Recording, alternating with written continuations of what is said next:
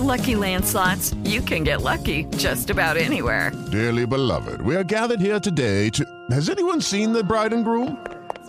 Sorry, we're here. We were getting lucky in the limo and we lost track of time. No, Lucky Land Casino, with cash prizes that add up quicker than a guest registry.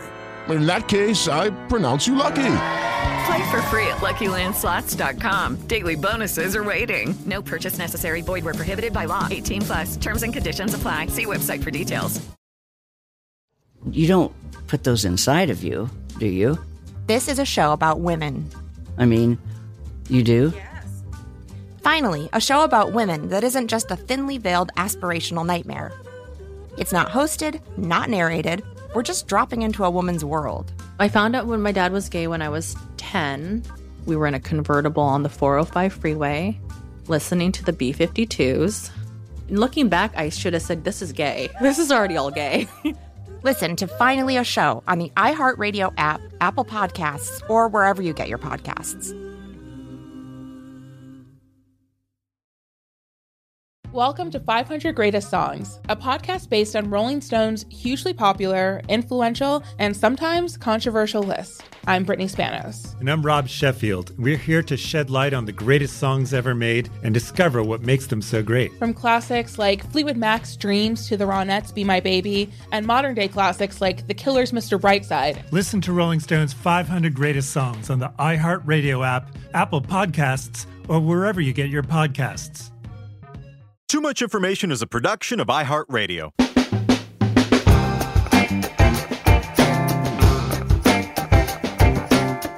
Hello, everyone, and welcome to Too Much Information, the show that brings you the secret histories and little-known fascinating facts and figures behind your favorite TV shows, movies, music, and more. We are your two bodyguards of Byzantine oral histories. I'm Alex Heigl. And I'm Jordan Montauk. I could have done. I don't know. That one didn't feel so good to me. We'll get it back. I really just wanted to open this up and be like, "Hello, everyone, and welcome to Too Much Information." I'm me. Putting the proverbial cart ahead of the horse there. I had a whole preamble. Forget it. We're 100 episodes in. I don't give a shit anymore. We're talking about Dolly Parton and Whitney Houston's "I Will Always Love You." I love Dolly Parton. We've never really discussed this. I didn't know. How deep does your love for Dolly go? So deep. Fathoms. She's like probably the only... I mean, she. First of all, you know my love of brassy Southern women. That's true. That is true. I think of more Reba, though, than Dolly. I do like Reba, but no, Dolly's... I think she's so beautiful and, such an incredible songwriter. And kind of the record that I think that I love the most from her is The Trio. Have you ever heard that record? She with Emmylou Harris and... Linda Ronstadt. Yes, that's right. Incredible record. And there's a record that she does with Chet Atkins. And she does "Do I Ever Cross Your Mind" on there, and she does and her spoken word interjections on that make my heart sing like I'm a 6-year-old boy. She's like, at one point she does the finger picking part, and she's like, "See that good part on there ain't all Chet," and then the end of it, it just warms my heart anew every time because she just goes, they like the song raps and she laughs and she just goes, "I love you," and I'm always like, she's talking to me. Wait, I can't believe you said that she makes your heart sing like a 6-year-old boy, because I must have told you this at some point over the course of our friendship, maybe even on one of these shows. My first sort of, I don't know if you'd call it a crush. It was an audio crush. It was the sound of Dolly Parton, who I used to call Pauly Darton as a 5-year-old kid, singing Sleigh Ride on one of the Time Life Christmas compilation albums. That's really funny. And I just thought that voice, I had no idea what she looked like, but that voice I just thought was the most beautiful voice I had ever heard. And there's a lot of, like you said, spoken word, little interjections at points. And she's just so endlessly charming, man. She's just such a... I mean, this is the second time in comparison I made this in 2 weeks, but she's like Beyonce. Like, just being a songwriter, musician, singer, businesswoman, really like the business side of things. Yeah. I mean, we'll talk about how, she... really pretty early on was like, no, I need to have my publishing. Like, I need to be in charge of my business and we got a vaccine partially out of Dolly. Like, she just... And isn't she giving away 1 million books, or was it 1 billion? There was some phenomenal number of books she's given away to children. Yeah, her literacy thing. Yeah, she's just a force of good in the world. And, not to... And that Whitney Houston was no slouch either. Not for nothing, but... Yeah, that lady could sing. Yeah, I don't know. My, skyscraper voiced R&B singer era is a good 10 to 20, 30 even years before Whitney, but I mean we grew up in her Imperial era sort of, so I definitely remember the national anthem performance, this song, Bodyguard, and then The Darkness. That's funny. I remember mostly The Darkness. I was Mariah Carey was the one who was forefront for me. They're different. Yeah. I mean, Whitney's thing is I think Whitney's has that she's like a torch singer a little bit more than agility. And because I don't think of her as a big run person, even though she grew up in the church and in the Houston family. But I her in the USA tracksuit is so iconic. At the Super Bowl, yeah. Days after the Iraq won. Yeah. Iraq won. Yeah, I don't know. Great song from both of them. Incredible American women in every way. What do you have to say about this? This one? The only thing that I really have to say that we haven't touched on really goes back to my days as a wedding DJ, where really disproportionate number of people would insist on me playing "I Will Always Love You" at the wedding reception. It's definitely got to be one of the most all-time misunderstood songs. Yeah, up there with Bruce really Springsteen's "Born in the USA." Yeah. It was "I Will Always Love You" and "Every Breath You Take" were the two songs. That's the classic, right? Yeah, that I never wanted to play because I was like, have you ever really listened to the lyrics for this? And it was always some angry groom, couple drinks in, sweaty, just sort of coming up to me, insisting I play it. And I would. But it's a tough sell to wedding. Did you skip the acapella part? Depends. Sometimes it would be the wedding party would come into that, and then for the big moment, the bride and groom would come. Which again, the fact that that's the song that you have your first dance to, it's people don't listen to lyrics. No, and it's a dirge too. Yeah, I mean that's what's so funny when we get to what song they wanted to make work with this arrangement. And sort of the musical aspects of it is just but that's got to be one of the all-time greatest snare hits too, man.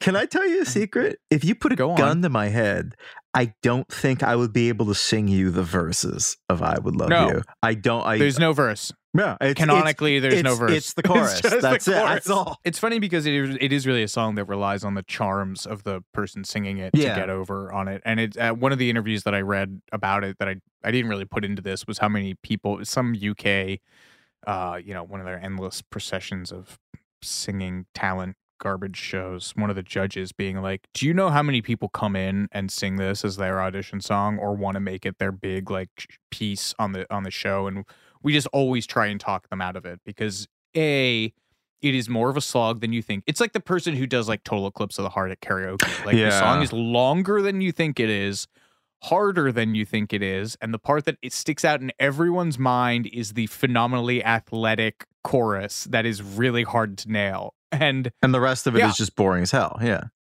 Yeah. I have this parlor obsession with songs that are one good idea.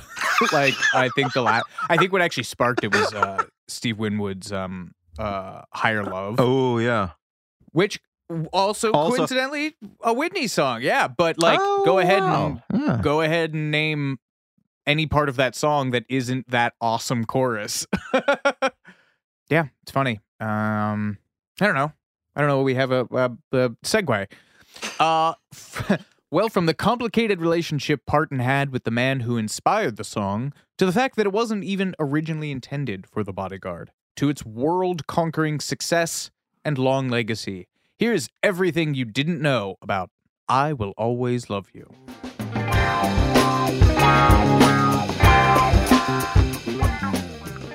Dolly Parton's career, at least in its early days, was pretty inextricable from another country legend named Porter I barely knew her, Wagoner. Dolly was born in 1947, and she moved to Nashville the day after she graduated high school in 1964. She signed a publishing deal pretty early, the company called Combine Publishing, and wrote a bunch of hits for other artists, with occasionally her uncle, Bill Owens, her songwriting partner, Bill Phillips, Skeeter Davis. She had other songs recorded by Kitty Wells, Hank Williams Jr. So she had some pretty, some success as far as songwriting. And she signed with Monument Records a year later, 1965, when she was 19. Only one of her singles from this time, though, charted. And she didn't really have much success until 1967's Hello, I'm Dolly, which collected a bunch of these singles. Her first big one, which she didn't even write, Dumb Blonde. I have a question for you. Hello, I'm Dolly. Is that a Johnny Cash nod? I thought it was Hello, Dolly, the musical. Oh, that's equally good. Oh. I mean, Dolly Parton is kind of, in really every way, both visually and spiritually, the inverse of the Man in Black, Johnny Cash. Yeah. Especially when you consider that she was having trouble early in this era because people made fun of her voice all the time. They were That's crazy to me. She's a soprano and has a very girly sounding voice was the big knock. They wanted this kind of more chanteuse kind of torch singer. Tammy Wynette kind of? Yeah, I guess. It seems so bizarre given that we know she went on to become like the sound of country music. Yeah. But yeah, I guess and this was a lot of people said this, a lot of industry people, and she said this, that people were just like, yeah, they didn't think my voice was suited to this. And she told Jad Abumrad for the WNYC podcast Dolly's America that things were so dire she would pick up discarded scraps of food from room service trays in hotels to make ends meet. She said, I would get whatever little savable items of food there were, and then I would get a jar of mustard and a jar of ketchup. You can work wonders, make little soups.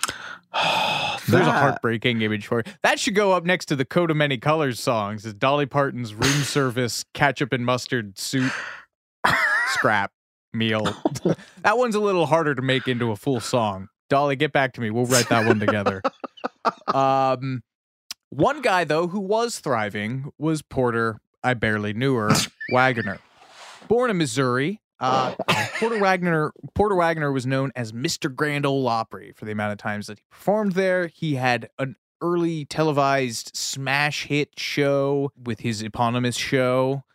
He's one of the guys who really went to town on the nudie suit look. For those not in the know, the nudie suit is not named for being naked. Is not a flesh toned suit. It is the brightly colored, garish, heavily embroidered. Embroidered and rhinestoned suit. They're called that because the designer was named Nudie Khan. And Porter had a show from 1960 to 1981 that at its peak was featured in over 100 different markets, an average viewership of 3 million people. And this is in the 50s and 60s. So those are for a regional Nashville, for a Nashville country show, those are crazy. I want to say, I don't actually know this for sure, but I want to say that like when Johnny Cash got his own show and when that was the model that they were trying to go with. So as I mentioned, Dolly's first hit was called Dumb Blonde. And when she performed it on TV, not on his show, Porter Wagoner called her. And he called her up and invited her over to his office. And she showed up with her guitar because she thought she was being called to songwrite. At the time, his on-air partner, was a woman named Norma Jean. And Dolly said, he told me that Norma Jean was leaving the show. This is to WMIC. She said the story at the time was that she was going to get married and move back to Oklahoma City.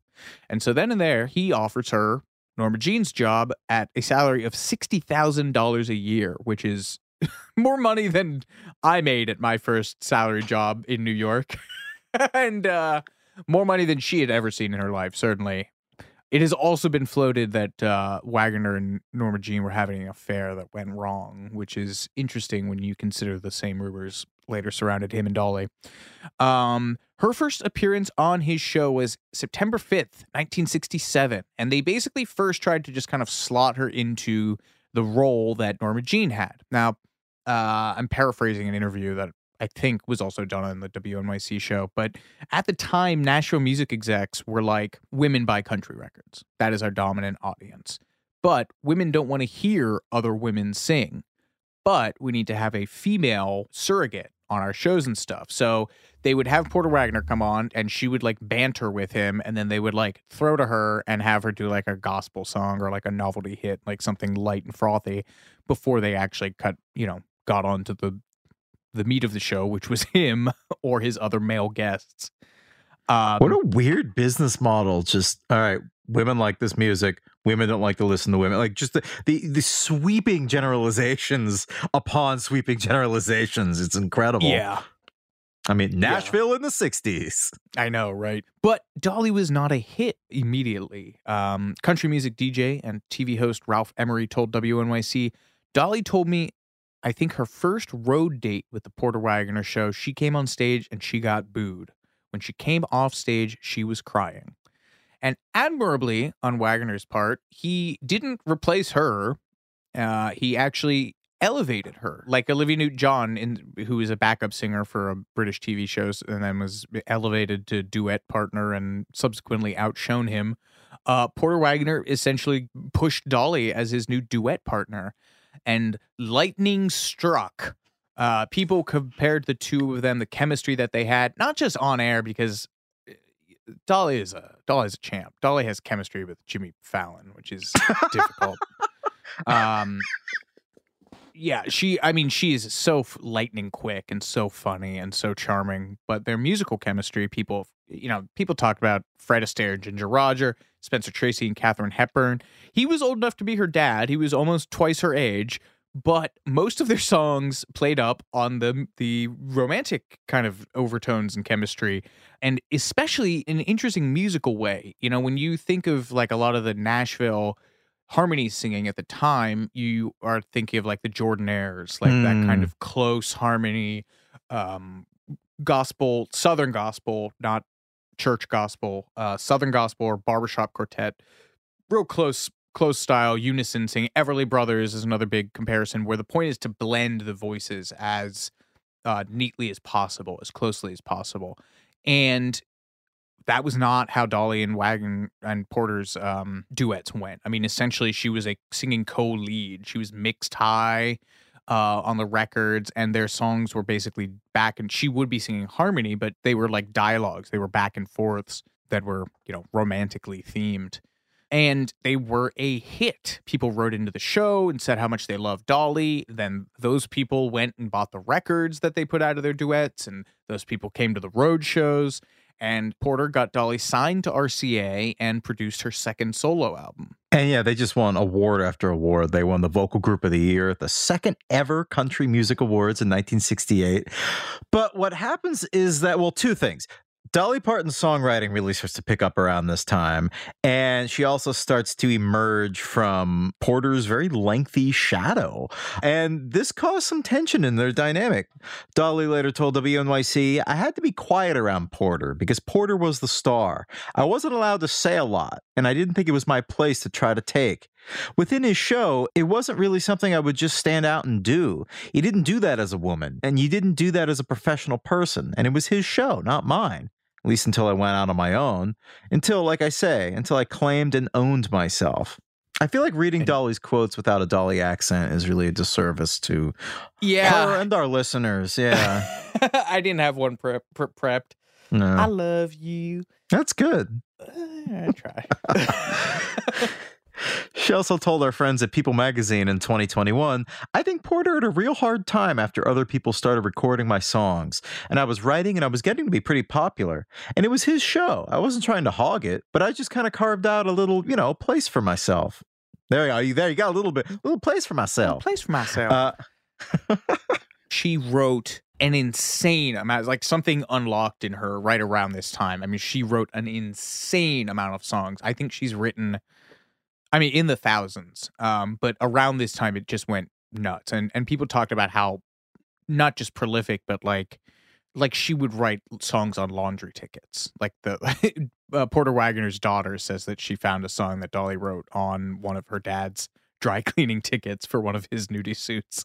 So she was just writing all the time on tour buses and going in. And a lot of them, you know, as we'll talk about in a second, like her contract with him ended up being that a lot of them were quote unquote his property and anything. But yeah, that's the big part of this, is that she had already been a songwriter, but with the kind of increased profile and everything, she really ramped that aspect of her artistry up. And this caused tension between them. She later said that she and Porter had, quote, a love-hate relationship. We fought like cats and dogs. We were just both very passionate people. There was no way I wasn't going to do what I was going to do, and no way I was going to not do what he thought I was going to do. And so by 1973, Dolly Parton had debuted her immortal Jolene on Porter's show, and her songs were hitting #1, while his were somewhere, you know, in the lower echelons of the top 40. And this was around the time when she really just wanted to strike out on her own. And she told people, when I was trying to leave Porter's show, I told him I'd stay 5 years. And it had been 5, and then it was 6, and then it was 7. And he was just having a real hard time because it was going to mess up his show. We were very bound and tied together in so many emotional ways, and he just wouldn't hear it. And she elaborated on this to WNYC. He would say, this is my damn show. And I'd say, I know, but this is my damn life. And we're not talking about the show. I'm talking about my life. I'm talking about my future. I can't stay here as the girl singer forever. I want an individual career.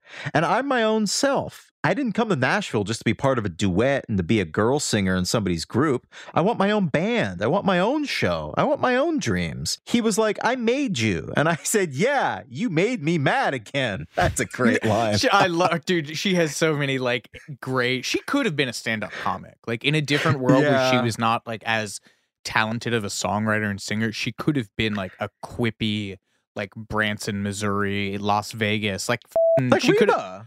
Yeah, well, yes. She could have had. I was gonna say she could have eased. I mean, she did star in many movies and everything, but she is so funny on those shows. And I watched a bunch of clips of them of this period, and you can see like a sort of mean-spirited, like chafing. He jokes about hitting her a lot. It's like where I'm kind of dancing around saying. And she just quickly comes back with stuff. She's like, you know, if you hit me, you better hope I never find out about it. Like, she just is so quick and so funny. I love her.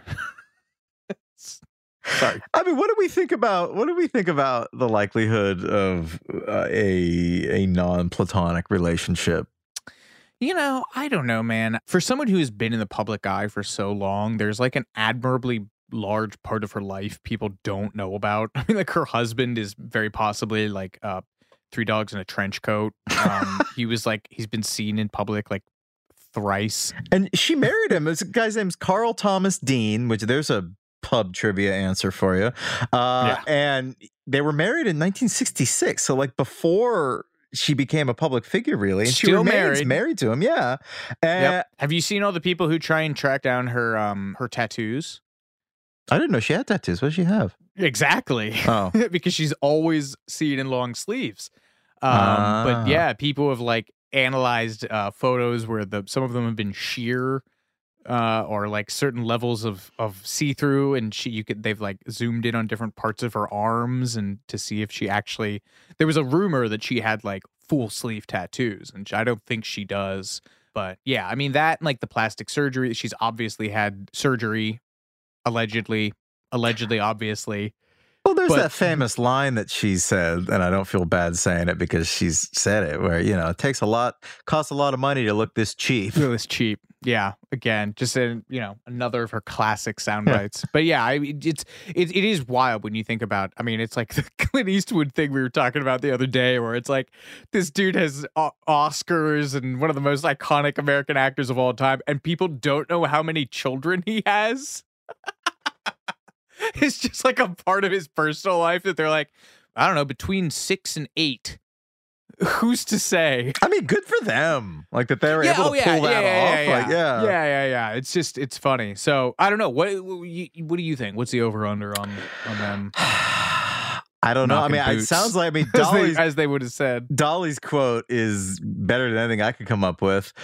She's obviously been asked about the specifics of their relationship. And she said in her memoir, I know that everybody that knows anything about me and Porter would like to know the true story of what happened to us. And nobody would like to know that more than me and Porter. So it sounds like they have a complicated love that dare not speak its name. But she's also described him at points, I mean, to piggyback off what you were saying earlier about all the terrible jokes on the TV show, she's also described him in several places as, quote, very much a male chauvinist pig. Imagine that in Dolly Parton's voice. Yeah. Either way, things got bad enough that in her words to WNYC, she said, I just finally thought I'm going to break myself if I don't go because all we were doing was fighting and it just wasn't working. I couldn't think, I couldn't sleep, I couldn't eat. He wasn't happy either. I thought, this is just insane. We've got to do something. That's when I went in and said, I thought, he's not going to listen. We'd fought, I'd go home crying, and that's when I wrote I Will Always Love You and went back to sing it. So for years, it has been commonly repeated that Dolly wrote Jolene and I Will Always Love You on the same day, which she has inevitably chased with the quip, I guess it was a good day. Because she said that in very many interviews. But in 2022, because she tells the same story. I mean, you know, I've heard that too, yeah. Yeah, she tells the same story. She's found the demo tape that has both songs on it, and she filed paperwork for them around the same time. But in 2022, during a talk with Adam Grant on Clubhouse, of all places, she said, I don't really know if they were written the same night. When we found an old tape, they were on the same cassette. So that could have been a few days apart. But they also wound up on the same album, and they were certainly written within a very short span of time. So, there's that. But she put her entire relationship with Wagner into this one song. I want to say something really quick. Sorry. Yeah. Let's place this in. I do think, I mean, this is nowhere near as good as Jolene and I Will Always Love You, but I've had it confirmed to me by the man himself that Peter Frampton wrote Baby I Love Your Way and Show Me the Way on the same day. I'm trying to think of a way. I was trying to think of a way, something, way to go. That's good. Thanks. It took me 30 seconds, but you know. I'm glad I interrupted you for that. I thought, do what you do best. Just write a song. So I wrote the song, took it back in the next day. I said, Porter, sit down. I got something I have to sing to you. I'm sort of sliding into it. So I sang it. And he was sitting at his desk and he was crying. Crying. One syllable. Yeah, exactly.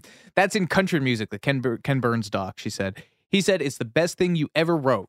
Okay, you can go, but only if I can produce that record. Only if I can get me a little piece of that. Yeah. And he did, and the rest is history. And then in her autobiography, she wrote, as I left his office and began to drive toward my home out in Brentwood, it began to rain. So did I. Aww. I cried. I know. Not so much out of a sense of loss, but from the pain that almost always comes with change. Wow. It has a sad kind of freedom. Mm. Then I began to sing a song to myself. It's been a long, dark night, and I've been waiting for the morning. It's been a long, hard fight, but I can see a brand new day dawning. I've been looking for the sunshine. I ain't seen it in so long. Everything's going to work out just fine. Everything's going to be all right that's been all wrong. I can see the light of a clear blue morning. And she says, I swear to you on my life, as I said that, the sky cleared up, it stopped raining, the sun came out, and before I got home, I had completely written the song, Light of a Clear Blue Morning. I Will Always Love You came out in March of 1974 as the second single from her 13th solo album. Damn. In 10 years? Less than that. Yeah, Wasn't Hello, I'm Dolly 67? Yeah. So 7 years. 13 albums almost in two albums a year. Wow. Good Lord. Yeah, man. Nashville didn't play. And, the single reached number 4 in Canada and number 1 on the Billboard Hot Country Songs. Becomes one of the best-selling singles of 1974. The version that she cut has some interesting guys playing on it. Buck Trent, who some people have credited with the invention of the electric banjo. One of my favorite Nashville session legends, a pianist named Hargus Pig Robbins, which is one of the best country music names of all time. And most interestingly to me, a drummer named Larry London, who is this super well-regarded session drummer who people have compared to Hal Blaine. But he has the distinction of being one of, if not the only people I can think of who is a session drummer for both Nashville and Motown. Wow. His band, the Somethings, were the headliners. The first white band signed to Motown. So he took over from Motown when Benny Benjamin died, or on some sessions anyway, and then wound up in Nashville. So that's wild to me. And I can't say this with a straight face. Porter apparently took what you've seen described in several places as 6 weeks sitting by a lake mourning the loss of his partnership with Dolly, which, I mean, who among us? Well, yeah, that's one of the sound bites I keep seeing. I imagine it's soundtrack to Christmas Time is Here Again. So just Porter Wagner sitting out by his lake. Arrested Development. Yeah, exactly. But they did, in fact, continue to work together to a lesser extent. Dolly released the album Say Forever You'll Be Mine in 1975, and he produced that.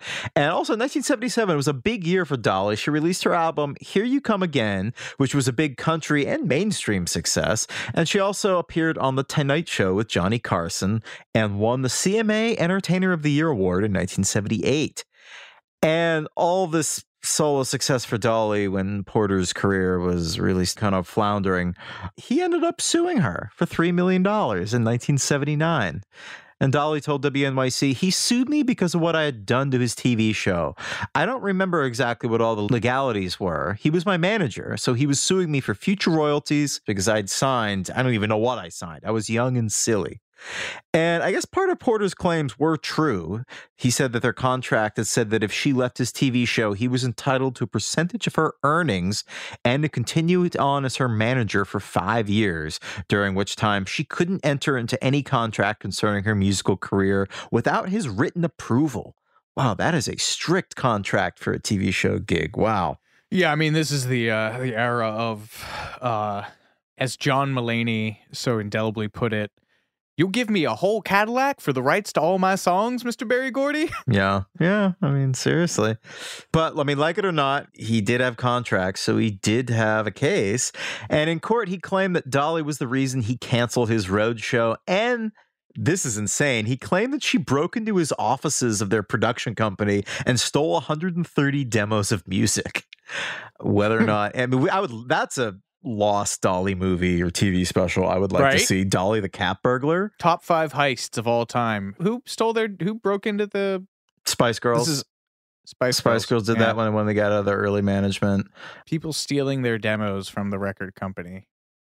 There's Top 5 definitely more of all time.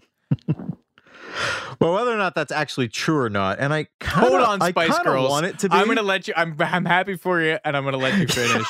But Dolly Parton had one of the best demo heists of all time. I mean, I would like to believe that, don't you? Yeah, I mean, I believe she could do it. Either the night guard was just so charmed that he let her in. Oh yeah, I was gonna say there was no. Or she's like a lockpick. And just knows how to break into buildings. Both of those are drawing the circle on the window. Yeah, exactly. Both of those are equally plausible. Dolly Parton in Entrapment, doing the under the lasers. That's exactly what I was gonna say. But she has to duck really low because her hair is so big. That's great. Let's all savor that image for a moment. So whether or not that actually occurred, they were still songs that Dolly herself had written, but he was claiming the profits to them. So, I mean, spiritually, if not legally, she was definitely entitled to those songs. Dolly ended up settling for $1 million, mostly to avoid a lengthy court battle, but she didn't have that much money lying around, so she spent years paying off Porter in installments. And I guess additionally, as part of the settlement, she signed over a lot of their old unreleased duet recordings, and this allowed Porter to make quite a bit of money off their old work by releasing another album, Porter and Dolly, in 1980. Title needs work. What a dick move. I know. Especially given this next part. Yeah, This woman is made of light. Porter, by the dawn of the 80s, he really needed the cash influx because, as Dolly's star continued to rise, at this point she'd appeared in the movies 9 to 5, The Best Little Whorehouse in Texas, and Rhinestone. Porter was dropped by his record label, RCA, and he had landed in extremely dire financial straits. He owed the IRS almost $500,000 at one point. What is it about country guys not paying their taxes? I don't know. George Jones? Yeah, I don't know. So to raise money, he started selling off his assets, like his publishing company, which Dolly actually stepped in and bought purely just to help him pay off his debts. And then, years later, after he dug himself out of his deep financial hole, when Porter finally had enough money to buy his publishing back again, Dolly just gave them to him as a gift. The man who sued her for $3 million and made money off of her for songs that he did not write. Wagner eventually went back to Parton and begged her for forgiveness. He called the lawsuit the worst thing I ever did, which I agree. She, in fact, forgave him because she is made of light, and the pair had a really wonderful reconciliation at the end of his life, celebrating 50 years of his performances at the Grand Ole Opry. In 2007, she sang I Will Always Love You to him. By way of introduction, she said, "If it hadn't been for Porter, I wouldn't have written this song. This is a song that means a great deal to me, and we all love you, Porter." This is the part that really gets me, getting verklempt. Wagner was sick with cancer at the time. He entered hospice care later that year, and Dolly was one of the last people to see him before he died in October. She told WNYC, "I asked everybody to go out, and I just talked to him myself. I knew he could hear me, but he was not able to talk to me. I could tell, and he could touch my hand and squeeze it a little bit. I just told him that I loved him and I appreciated him. I said I was sorry for all the things we had been through, and I was so happy that we had become friends again, and that I would always remember and treasure him. We had a special bond. I was happy that I was there." Ugh, Dolly. As you meditate on that, we'll be right back with more Too Much Information after these messages. Lucky Land Casino, asking people, what's the weirdest place you've gotten lucky? Lucky? In line at the deli, I guess? Aha, in my dentist's office. More than once, actually. Do I have to say? Yes, you do. In the car before my kids' PTA meeting. Really? Yes. Excuse me, what's the weirdest place you've gotten lucky? I never win and tell. Well, there you have it. You can get lucky anywhere, playing at LuckyLandSlots.com. Play for free right now. Are you feeling lucky? No purchase necessary. Void where prohibited by law. 18+. Terms and conditions apply. See website for details. I don't understand what the big fat ones are. You don't put those inside of you, do you? I mean, you do? Yes. This is a show about women. Okay, so I just reapplied my lip gloss after eating a delicious lunch. We are headed back now to European Political Systems class at Baruch College. Woo! Finally, a show about women that isn't just a thinly veiled aspirational nightmare. That's it. That's actually the name of the show. It's not hosted, not narrated. We're just dropping into a woman's world. It's like reality TV on the radio. I found out when my dad was gay when I was 10. We were in a convertible on the 405 freeway, listening to the B-52s. And looking back, I should have said, this is gay. This is already all gay. Listen to Finally a Show on the iHeartRadio app, Apple Podcasts, or wherever you get your podcasts.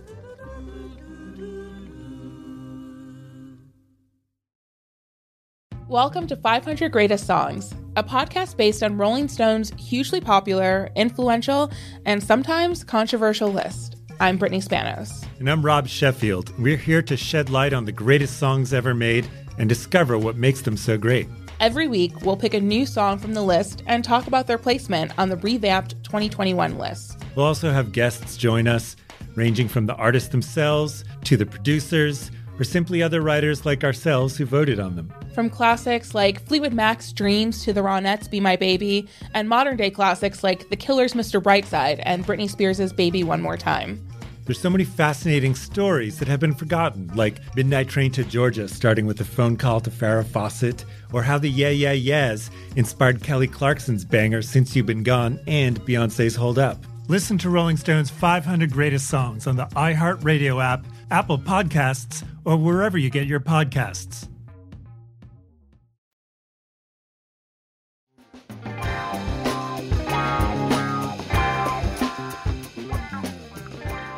Despite Whitney Houston becoming the artist who is now arguably more associated with the song than Parton at this point, other people got to it first. In one case, almost. Notably, Elvis Presley, when Parton's version became a hit in 1974, had expressed interest in covering the song. Dolly told CMT in 2006, Elvis loved I Will Always Love You, and he wanted to record it. I got the word that he was going to record it, and I was so excited. I told everybody I knew, Elvis is going to record my song. You're not going to believe who's recording my song. And she added, I thought it was a done deal because he don't just say he's going to do something. Anyway, he sent word that he loved it and he was doing it. They get to town and they call and ask if I want to come to the session. And of course, I was going to go. Then Colonel Tom Parker, Presley's manager, gets on the phone and said, you know, I really love this song. And I said, you cannot imagine how excited I am about this. This is the greatest thing that's ever happened to me as a songwriter.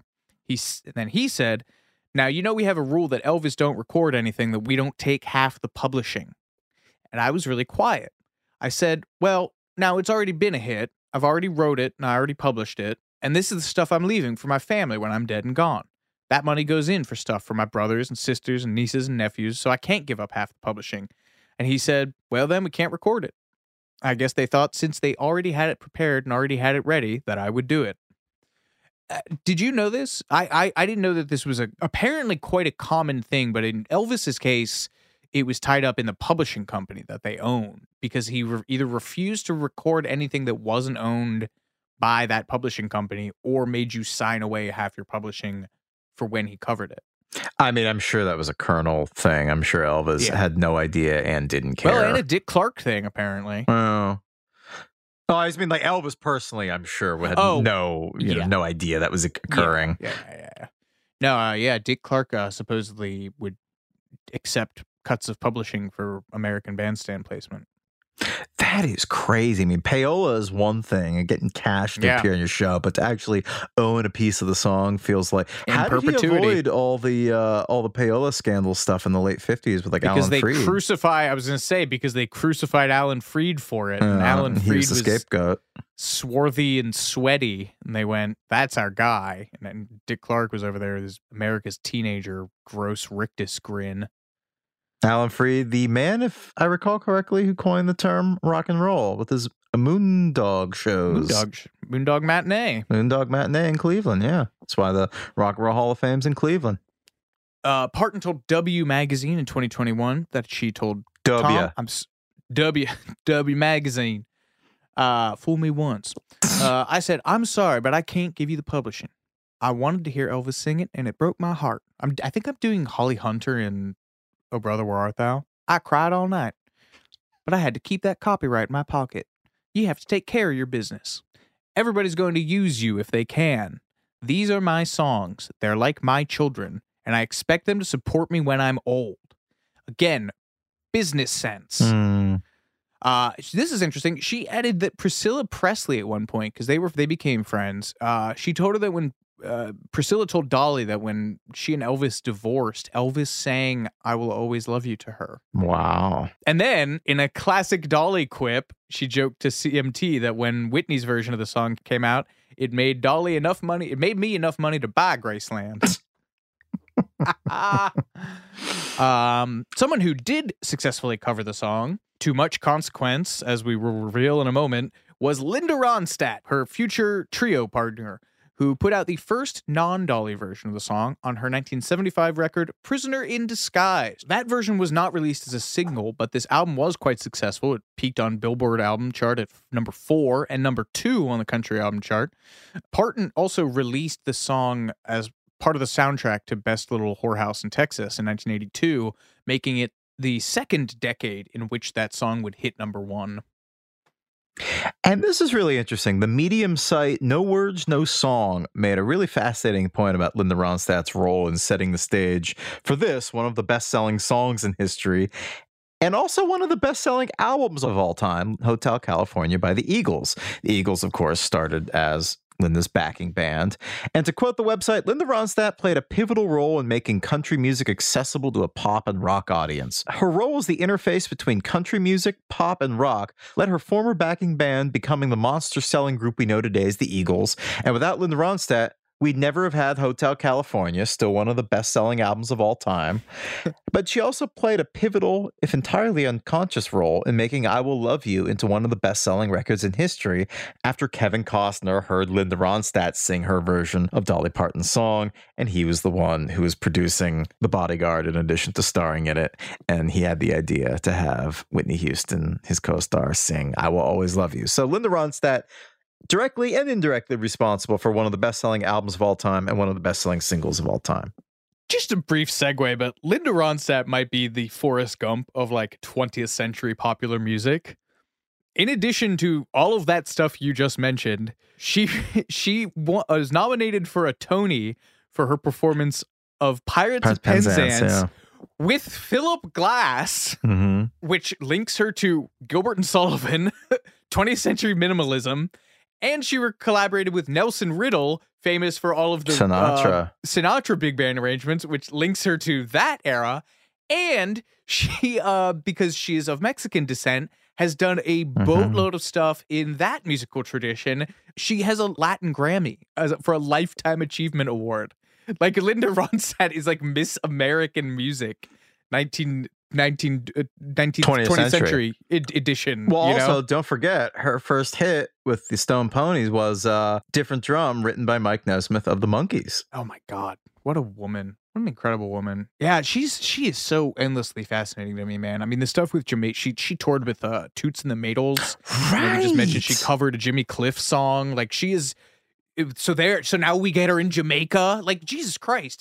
She is literally Forrest Gump. Dated Jerry Brown? Yeah, well, nobody's perfect. I'm just going through her Wikipedia page, like finding out what other countries I can connect her to. Did you see the documentary, The Sound of My Own Voice, I think it's called?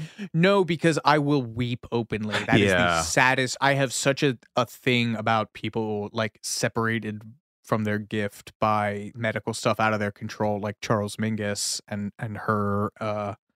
It is just the fact that she can't sing anymore. That's so ungodly sad. Wait, I rarely do this. I remember I was supremely lucky to interview her. I remember asking her, she's had incredible duet partners over the years, Emmylou Harris and Dolly among them. Aaron Neville. So there's Aaron Neville, yes. And so that's New Orleans. Oh, right, yeah. And I just asked her sort of casually, like, what is it like to sing with somebody? What is that relationship like between two singers when they're singing? It was very intimate, I imagine. Because you hear her in interviews and stuff. I mean, she has incredibly articulate and insightful observations about what it means to be a singer. I was curious of what she would say. And she said, it's a very intimate relationship. First of all, I learned so much singing from Emmylou, and I learned so much emoting from Emmylou. When she sings, it's like a prayer. It's like your last desperate prayer for a reprieve from the guillotine. And she helped me just lay it all out. And I learned a lot of my musicianship from her, too. Relationships with somebody that you've sung with like that is as intimate as sex, but it's not sex. It's different, but it's very, very, very intimate. I mean, you feel like you know somebody. I feel that way about people that have written songs that I've recorded, like Jimmy Webb. I feel so close to him. He feels like a brother to me because I've sung those songs. He's a great songwriter. I just thought that was really cool to hear what a singer of that caliber thinks about blending her instrument with another person. I just was curious what she'd say about it. Her last song is that's out there is on a Chieftains record. So there she's in Ireland too. Wow. Just incredible stuff. You should. I mean, I know it will devastate you, but you should watch that documentary. It's really good. Nope. I don't do it. I'm not going to do it. Where were we? Yes. Funnily enough, in 2019, Ms. Patti LaBelle revealed on Watch What Happens Live that when I Will Always Love You was being pitched for the soundtrack of The Bodyguard, before it went to Whitney Houston, it was offered to her by Dolly. She told Andy Cohen, I said to Dolly, oh, yes, I want to do that song, honey. But before I could say real yes, it was in the movie and Whitney killed it. I was so happy Whitney got that song and it just went like it did.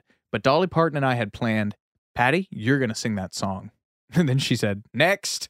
That's how show business is. According to production notes in the Academy of Motion Picture Arts and Sciences library files, writer-producer Lawrence Kasdan conceived of the script for The Bodyguard in 1975. Inspired by the 1961 Akira Kurosawa film Yojimbo. I didn't know that. Nope, me neither. Whose title literally translates to bodyguard. Originally, he wanted to make this movie with Steve McQueen and Diana Ross. That rules. That would have been a significantly better movie, I feel like. It was rejected literally dozens of times. The figure that I have seen out there is 67. Wow. It's not that bad. Before it was finally optioned by Warner Brothers in 1978, but it sat on the shelf for years until Kevin Costner came across it and fell in love.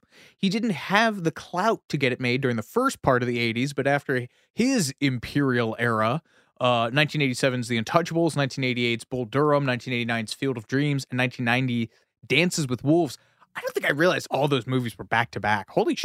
No wonder he was like the biggest actor in the world by this period. And then on his way down. I hate Kevin Costner. I know you do. Yeah, charisma free. But after that 4-picture run, he could have cast himself as Divine in a Pink Flamingos remake, and it would have rang the cherries at the box office. So consequently, by 1991, it is announced in the trades that The Bodyguard was going into production, starring Kevin Costner and Whitney Houston in her screen debut. Madonna was rumored to have expressed interest in that role. But People magazine, in a report from the time, said, have you seen the part when he's backstage in Truth or Dare in the documentary? No. There's this famous part in Truth or Dare when Kevin Costner's like backstage at a Madonna show, and he's like, you know, he's got his like tucked in t-shirt and his like dad jeans, and he like says something kind of clowny or like just square. He's just square, and she like does like she like mugs at the camera when his back is turned, like gagging face, or like makes some kind of, and they kept it in the movie, and that scotched her. Supposedly, it's obviously, I want to say, like scotched her chances of being in the film. What a dumb idiot. Most powerful man in Hollywood, you're going to release a movie that shows you clowning on him behind his back. But I mean, that's what she wants. I mean, to show that she doesn't kowtow to anyone, especially any man. Sure. Yeah. And I mean, you know, honestly, that's probably one of my favorite things about Madonna. She clowned on Kevin Costner. Yeah. Well, you know, that's why he made Dances with Wolves, and, you know, she made Shanghai Surprise. Yeah. No, I just... Have we talked about how much I love Evita? No, but that scans. Moving on. Initially, Costner told CBS of Houston, I saw her like every red-blooded male would see her. I thought she was really pretty. See, something kind of clowny. There you go. He's just a square. He's a square dude. No one ever said he was like, you know, Jim Jarmusch. It's just like, yeah, he's like the kind of guy who sees, yeah, I think that's a really pretty lady. She said that she initially planned to break into acting via smaller roles at first, not co-headlining with the biggest male draw in Hollywood in a enormous blockbuster. And she delayed accepting the part for a year. And he called her himself. And there's a really sweet interview where she talks about it. She was like, Kevin, I don't want to do this and fail. And he told her, I'll help you. I'm not going to let you fail, which I think is really sweet. Context alert.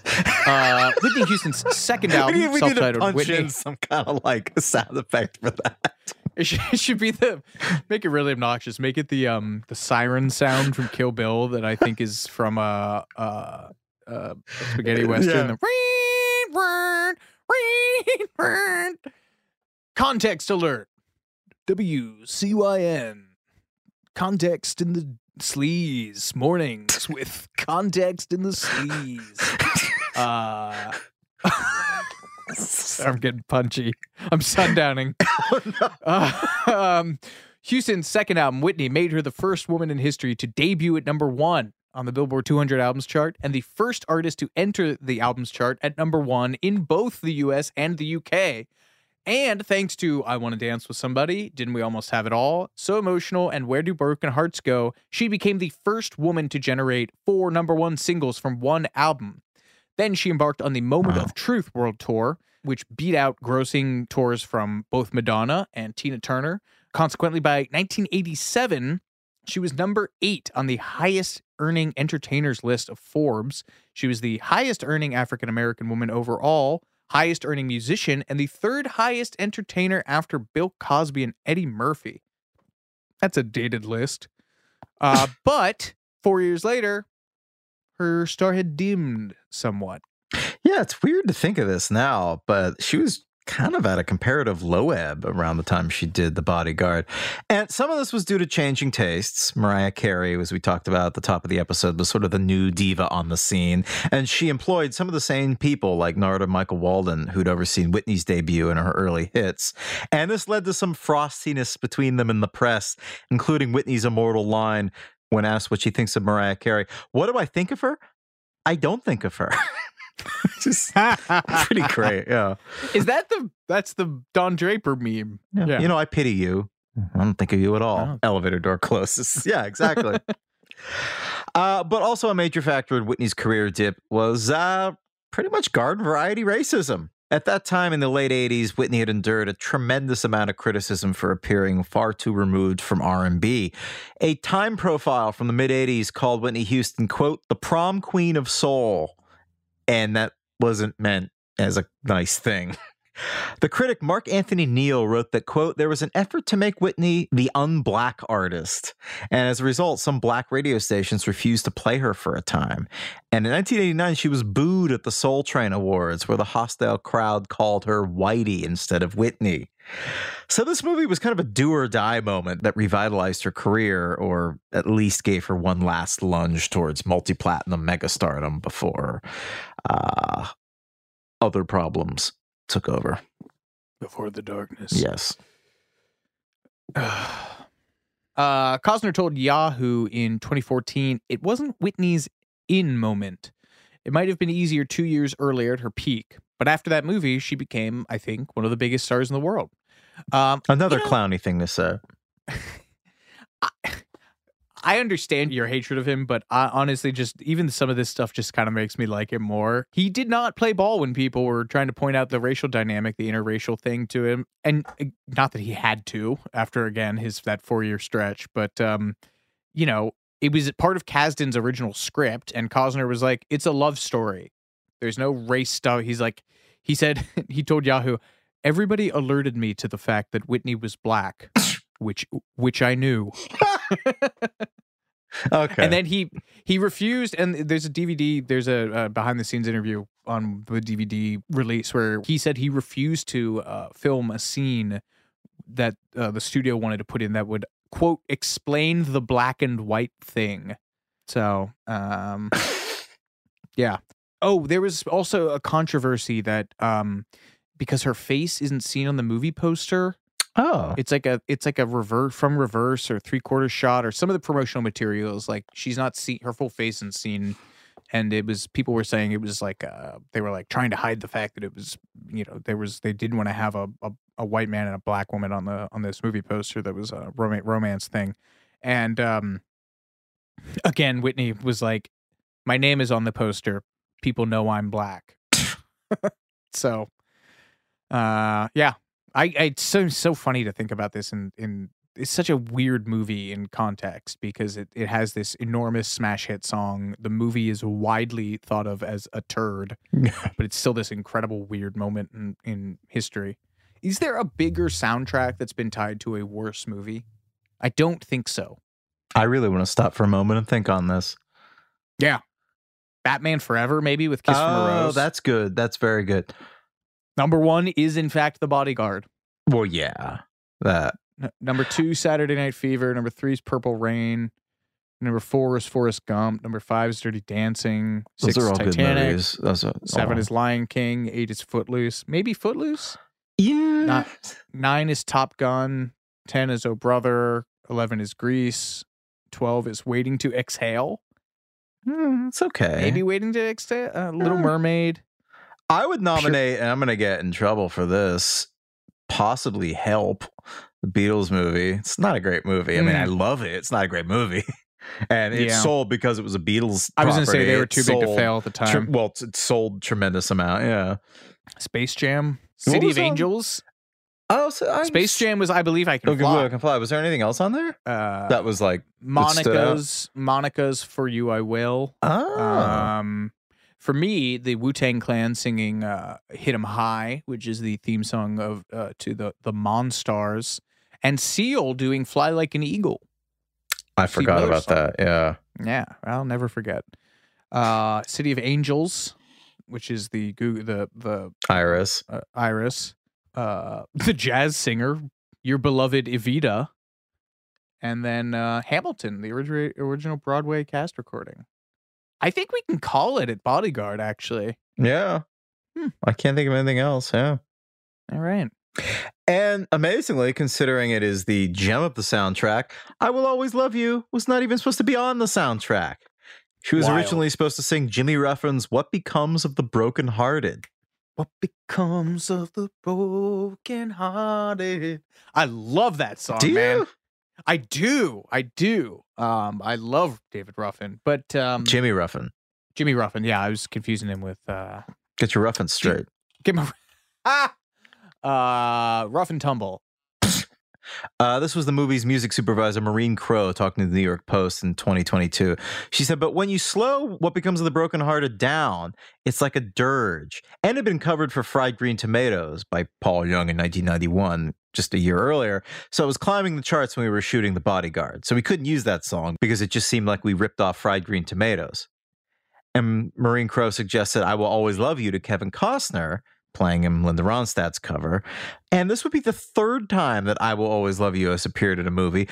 Dolly Parton's version plays in a bar in Martin Scorsese's Alice Doesn't Live Here Anymore in 1974, which predates Dolly's re-recorded version of I Will Always Love You for the Best Little Whorehouse soundtrack in 1982, I think. Yeah. Isn't that so funny that it was in a Scorsese movie before it became in any of these other movies? Yeah, and what's really interesting, what's really telling to me about that quote is that it seems to suggest that whatever they were going to put in that scene, they were going to strip down and do it as a big ballad. So that was like always sort of the, I guess, intent of the cover in that scene was to be like, okay, we're going to do this big showstopper. Yeah. So Costner liked what he heard and he passed it on to the soundtrack's super producer. Usually I don't like that word, but it's really the only word for him. David Foster. 16 Grammy time winning David Foster. Wow. And he told ABC in 2012 that, quote, I made a demo and I ran to Houston's trailer because I was so excited. I said, Whitney, I've got it. And I played it for her. And of course her face lit up because she knew and I knew that I'd gotten it. And Dolly picks up the story talking to CMT. She said, Kevin Costner and his secretary are the ones that love the song. They had another song that was going to go in that place, and someone had recorded that song that they were going to use. And they were just in a panic at the last minute. So they asked me about the song. I sent it, and I didn't hear anything more. But she had a really interesting condition for its use in the movie. Yeah, so she told Oprah in 2020, so David Foster was going to produce it. And so I called David up. I said, now, David, make sure that they do the last verse because I did it as a recitation. And a lot of people say, I can't recite, I can't do recitation. I assume she means spoken word by that term. So they leave it out. Linda Ronstadt had recorded it and left that whole verse out. So I said to David Foster, make sure that if you record this song, that you put that verse in. That's the verse that goes, I hope life treats you kind, and I hope you have all you've ever dreamed of, and I wish you joy and happiness, but above all this, I wish you love. What a nice thing to say. Especially to a dude who is going to sue you 5 years later. Yep. Foster told Entertainment Weekly in 2012 that it added another 40 seconds into the song, which was troubling because they had already budgeted it into that, like how it was going to work into the scene. So they had to re-edit it? Re-edit the whole scene? It was actually Kevin Costner's idea to have Whitney Houston start the song a cappella, which is very unusual. Something that David Foster initially hated. He said, "I thought using no music at the beginning was a stupid idea." That's him talking to ABC. "And I hate being wrong, but when you're wrong, you got to be wrong big, because when you're wrong big, it means you get to be right big too." And the song certainly ended up being very right.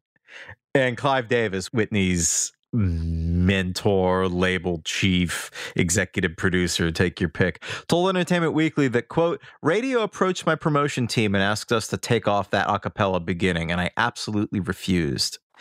And Whitney's musical director and band leader, Ricky Minor, told DW, "We flew the rhythm section of the band and the sax player to the Fontainebleau Hotel in Miami, where they were shooting." Also where the Beatles taped an Ed Sullivan episode there in 1964. Whitney came out, sang the song. I think we did it twice, and what everyone hears is the first take. And Kirk Whalum, the saxophonist. Never heard it pronounced that way. That's how Roger Waters pronounced saxophonist. Oh, like that's how he says it. Aluminium. Oh, yeah. Aluminium. Yeah, maybe that's why. I'm gonna start using that. I mean, it kind of sounds better than saxophonist. Saxophonist seems like a made up word. Saxophonist. Right? Anyway, the guy who played sax on that song, he said, "We got to Miami and Whitney insisted on singing the song live in the film, and she wanted her band to be playing along with her." And David Foster also told ABC when they were recording I Will Always Love You, quote, "I was standing right beside Whitney's mother, Sissy, and she turned to me and she said," I love this, "I don't know who you are and why you're here or what you are to me, but you are witnessing greatness right here." Imagine Sissy Houston, even in this moment of triumph for her daughter, giving kind of a withering dressing down of her producer. That's amazing. But David Foster said she was right. Yeah, she was. You've actually found another version of I Will Always Love You in this movie. I didn't know that. Another sneaky arrow in the quiver of Kevin Costner being secretly cool, maybe. He's apparently they were in a country, there's the scene where they're in the bar and he wanted a version that was going to be a little bit more like rootsy and country-ish, but that wasn't Dolly's.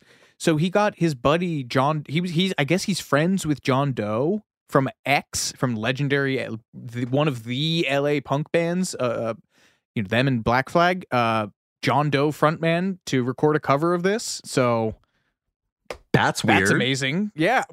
The two genders. We're going to take a quick break, but we'll be right back with more Too Much Information in just a moment.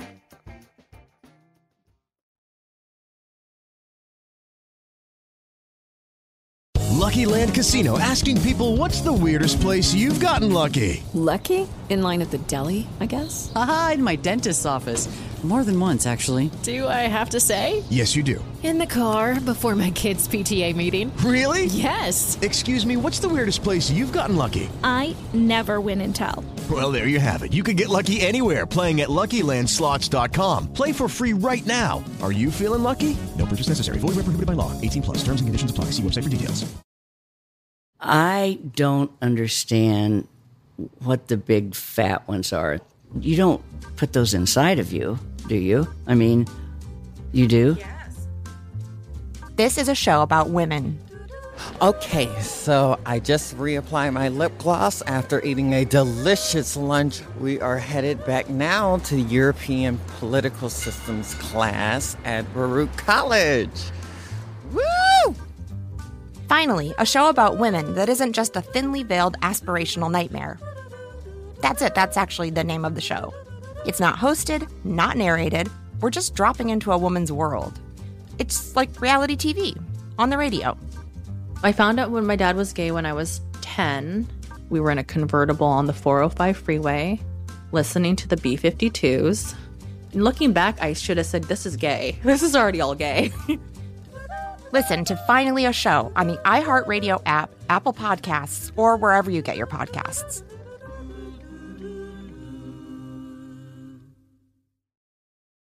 Welcome to 500 Greatest Songs, a podcast based on Rolling Stone's hugely popular, influential, and sometimes controversial list. I'm Brittany Spanos. And I'm Rob Sheffield. We're here to shed light on the greatest songs ever made and discover what makes them so great.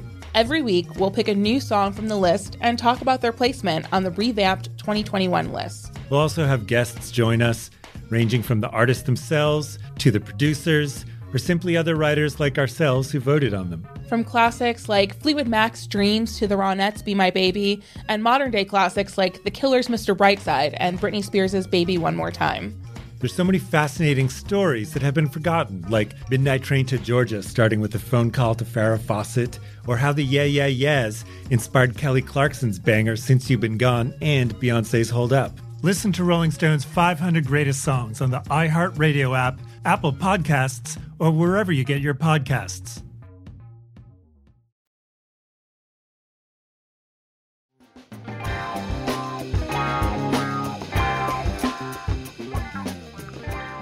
And then Clive Davis, this is another funny behind-the-scenes tidbit. Clive Davis told Jimmy Fallon in December 2022, which seems insane that Clive Davis is still alive. I interviewed him last year. I went to his apartment. I know you. He's 90. This must have been the second time you've interviewed him?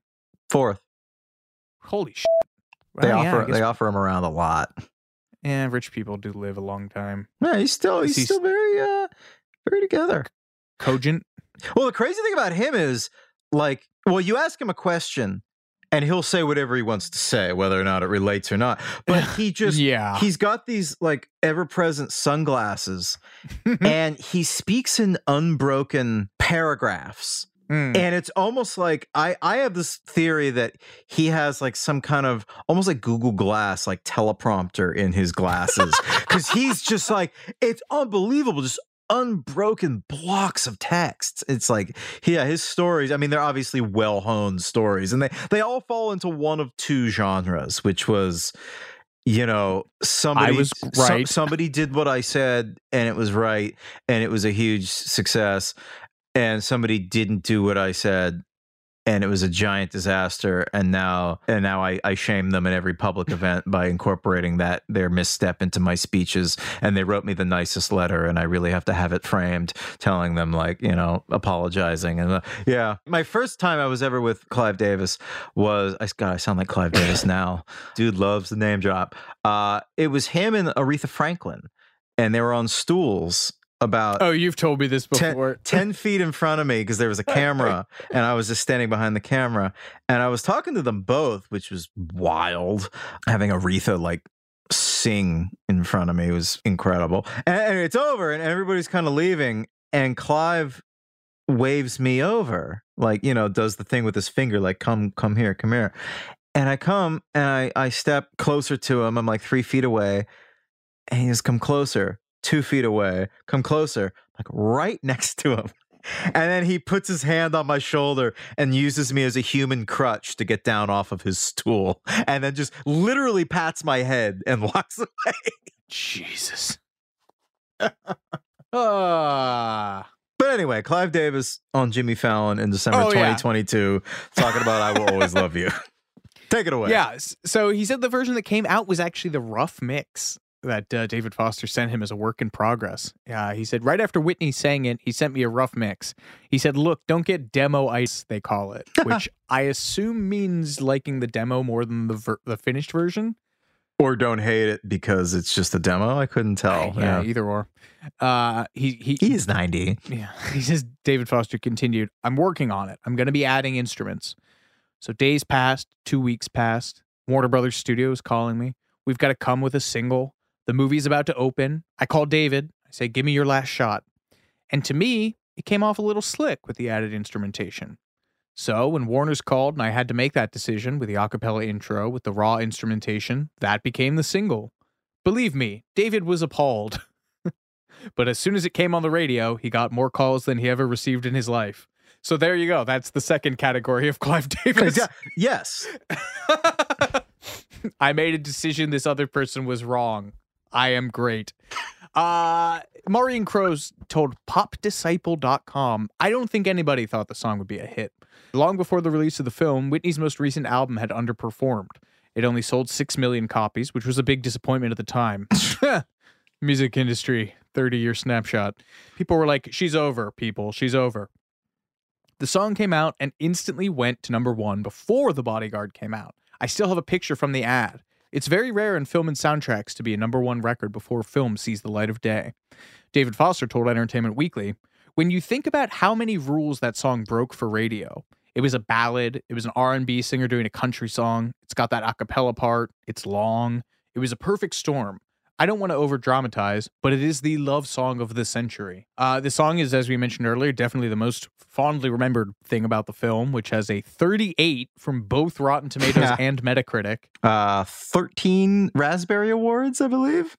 Woo! But Houston's version of the song peaked at number 1 on the Billboard Hot 100 for a then record-breaking 14 weeks, eventually becoming her first diamond single and the best-selling single by a woman in the U.S., with over 20 million copies sold. It became the best-selling single of all time by a female solo artist, and she won the Grammy for Record of the Year in 1994. Yeah, for a time, I Will Always Love You was second only to We Are the World as the biggest selling single ever. And then it was bumped to number 3 in 1997 with Elton John's Candle in the Wind remix. Or not remix, Candle in the Wind 1997. Candle in the Wind 97. There we go. Terrible song. This song set sales and chart records in pretty much every developed country that keeps records of such things. It would be quicker to name the countries it didn't go to number 1 in. And in the weeks following Houston's death in 2012, the single returned to the Billboard Hot 100 after almost 20 years at number 7, becoming the first posthumous top 10 single since 2001 and marking the 3rd decade of its appearance. Adorably, Dolly didn't hear anything for months after granting Kevin Costner the use of her song. And she said, "I didn't know if they had done it," or whatever, she told Oprah, before going on to explain the moment that she heard it for the first time while driving. She said, "My heart just started to beat so fast. And then when she got into I Will Always Love You," I think she means the chorus, when that opened up, I realized that was my song. It was the most overwhelming thing. I was shot so full of adrenaline and energy. I had to pull off the road because I was afraid I would wreck. So I pulled over quick as I could to listen to that whole song. I could not believe how she did that. I mean, how beautiful it was that my little song had turned into that. So that was a major, major thing. Yeah, I mean, I guess that's kind of common. Like you grant permission and then they're like, yeah, it's not going to happen. But yeah, you think they would have told her? Apparently, and I couldn't find the primary source for this, and this bothered me as well. Tabloids at the time reported that there was a feud between Parton and Houston over the song. Dolly told CNN in 2003 there was a tabloid story saying that Whitney and I were in a big feud. She said it was her song, and I said it was mine. That's not what I read. I read that at some point, Dolly had promised to not perform the song live while Whitney's version was out and charting. And then she went back on it. And that's why there was a feud between them. But doesn't seem to be true because by 1993, Houston was making very glowing remarks about Dolly in Rolling Stone. She said, "I talked to Dolly Parton by phone not too long ago. She said to me," and then she does a Dolly Parton imitation, which I love. that Rolling Stone put that in a parenthetical. "Whitney, I just want to tell you something. I'm just so honored that you did my song. I don't know what to tell you, girl." I said, "Well, Dolly, you wrote a beautiful song." And she said, "Yeah, but it never did that well for me. It did well for you because you put all that stuff into it." Which is a very Dolly thing to say. Houston continued in that interview, "I think Dolly Parton is one hell of a writer and a hell of a singer. I was so concerned when I sang her song how she'd feel about it in terms of the arrangement, my licks, my flavor. When she said she was floored, that meant so much to me." It's a rare happy moment for a Whitney. person. Yeah, a person who didn't have a very happy life in a lot of ways. In an interview with Q magazine, Dolly said she was, quote, blown away by Whitney's version. She said, "The way she took that simple song of mine and made it such a mighty thing, it almost became her song. Some writers say, ooh, I hate the way they've done that to my song, or that version wasn't what I had in mind. I just think it's wonderful that people can take a song and do it so many different ways." Forbes reported that Parton earned $10 million from Houston's cover of this song, which tracks. I was going to say, that almost sounds low to me. But I love this. Some of it went back to the black community in Nashville. She told Andy Cohen in 2021, "I bought a property down in what was the black area of town. It was mostly just black families and people that lived down around there, just off the beaten path from 16th Avenue. And I thought, well, I'm going to buy this place, the whole strip mall. I thought this is the perfect place for me to be, considering it was Whitney. I thought, this is great. I'm just going to be down here with her people who are my people as well. So I just love the fact that I spent that money on a complex. I think this is the house that Whitney built. And this was a 6,000 square foot complex in Nashville that she bought in February of 97. And a Nashville historian named David Hewing told USA Today that this was groundbreaking because of someone of Dolly's stature coming in and investing money in a property in that part of Nashville was like a really rare thing. He said Dolly could have bought a property anywhere in Nashville. And at the time, it probably would have made more sense for who she was to buy a room where all the recording companies are and the artist management companies are. It is truly a statement that Dolly would buy over there well before it became populated with entertainment, restaurants, and residential neighborhoods. I don't know. Is that weird? Should we take that out? It's hard to make that sound like Dolly didn't just come in and gentrify the place. Yeah. Yeah, I mean, it's definitely interesting, it is sort of the eternal question of white people investing in black communities. Is it good that there is now money in this area and that a business is in this area and that people who, are going to Dolly's office for work are spending money in the community for lunch and what have you and parking, this, that, and the other? Or is it a rich white woman coming in and buying property in a black neighborhood? I mean, clearly she feels the first way about it. So your mileage may vary. We'll put that one right under the 70 million books and the vaccine on Dolly's list of charitable accomplishments. Something about this song, less charitably, appears to get people arrested. In 1993, the New York Times reported on 2 separate incidents in the UK related to I Will Always Love You. A 20-year-old fan of the song was jailed for a week in Britain after refusing to turn down her stereo. And then, the same year, another woman in London threw her neighbor's stereo out of the 4th floor window and then was attacked by said neighbor because the neighbor's son wouldn't stop playing the song. That woman pleaded guilty to assault and was ordered to move. Ordered to move? Then, in 2013, 20 years later, a cross-country American Airlines flight from LAX to JFK was forced to make an emergency landing in Kansas City after a woman on the flight wouldn't stop singing songs, including I Will Always Love You, at the top of her lungs, and was cuffed by an air marshal. Another fun criminal twist to the song. It was part of Saddam Hussein's 2002 election campaign, a bogus state-sponsored, quote, referendum on his leadership in Iraq, which included a blitz of broadcasts on the nation's 3 state-controlled TV stations, utilizing a version of I Will Always Love You sung in Arabic by the Syrian star Maeda Biselis. NPR reported in 2002, it's all over the television, all over the radio. The theme is, everybody loves Saddam.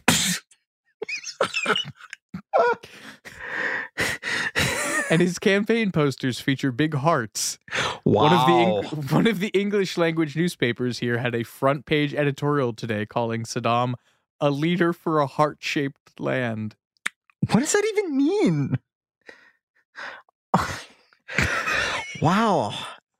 I guess understandably, Whitney Houston's record label filed a complaint with the Iraqi mission to the United Nations. This was 2002, so they presumably replied, "We're a little busy." Just 2 people who didn't really need this shit on their plate right now. Yeah. In 2002, Whitney Houston and rock. I don't know why that tickles me so much. Parton's other Borscht Belt style quip about the song through the years is Whitney can have the credit, I'll take the cash. But sadly, she never got to sing it with her. Dolly told Andy Cohen, I was never asked to perform that with Whitney. I wish that could have happened. I would have loved that, but I don't think I could have come up to sing with her, though. She would have outsung me on that one for sure. And then they did play the song at Houston's funeral, and it serves as the epitaph on her gravestone. And Parton told a Fox affiliate in 2016, the fact that they used it at her funeral just killed me. That's when I really lost it.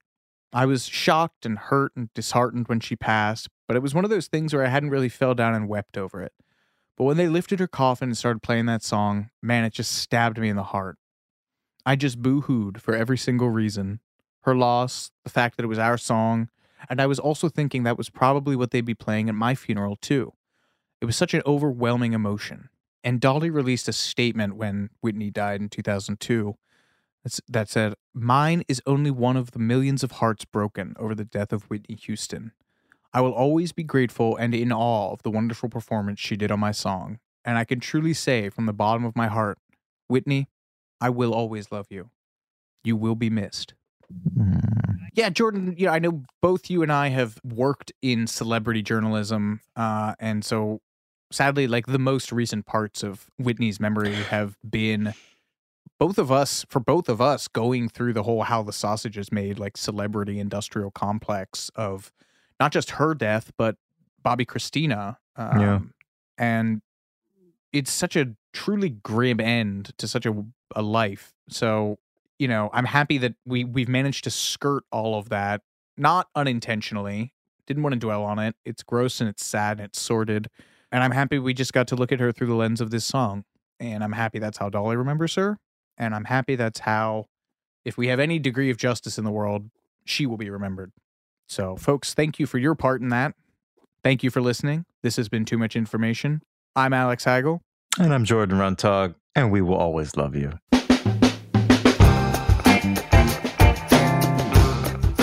Too Much Information was a production of iHeartRadio. The show's executive producers are Noel Brown and Jordan Runtagh. The show's supervising producer is Michael Alder June. The show was researched, written, and hosted by Jordan Runtagh and Alex Heigl. With original music by Seth Applebaum and the Ghost Funk Orchestra. If you like what you heard, please subscribe and leave us a review. For more podcasts on iHeartRadio, visit the iHeartRadio app, Apple Podcasts, or wherever you listen to your favorite shows.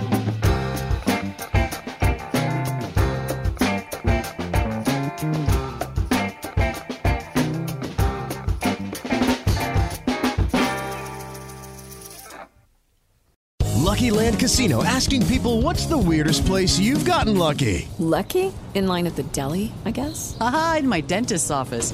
More than once, actually. Do I have to say? Yes, you do. In the car before my kids' PTA meeting. Really? Yes. Excuse me, what's the weirdest place you've gotten lucky? I never win and tell. Well, there you have it. You can get lucky anywhere, playing at LuckyLandSlots.com. Play for free right now. Are you feeling lucky? No purchase necessary. Void where prohibited by law. 18+. Terms and conditions apply. See website for details. You don't put those inside of you, do you? This is a show about women. I mean, you do? Finally, a show about women that isn't just a thinly veiled aspirational nightmare. It's not hosted, not narrated. We're just dropping into a woman's world. I found out when my dad was gay when I was 10. We were in a convertible on the 405 freeway, listening to the B-52s. Looking back, I should have said, this is gay. This is already all gay. Listen to Finally a Show on the iHeartRadio app, Apple Podcasts, or wherever you get your podcasts. Welcome to 500 Greatest Songs, a podcast based on Rolling Stone's hugely popular, influential, and sometimes controversial list. I'm Brittany Spanos. And I'm Rob Sheffield. We're here to shed light on the greatest songs ever made and discover what makes them so great. From classics like Fleetwood Mac's Dreams to the Ronettes' Be My Baby, and modern-day classics like The Killers' Mr. Brightside. Listen to Rolling Stone's 500 Greatest Songs on the iHeartRadio app, Apple Podcasts, or wherever you get your podcasts.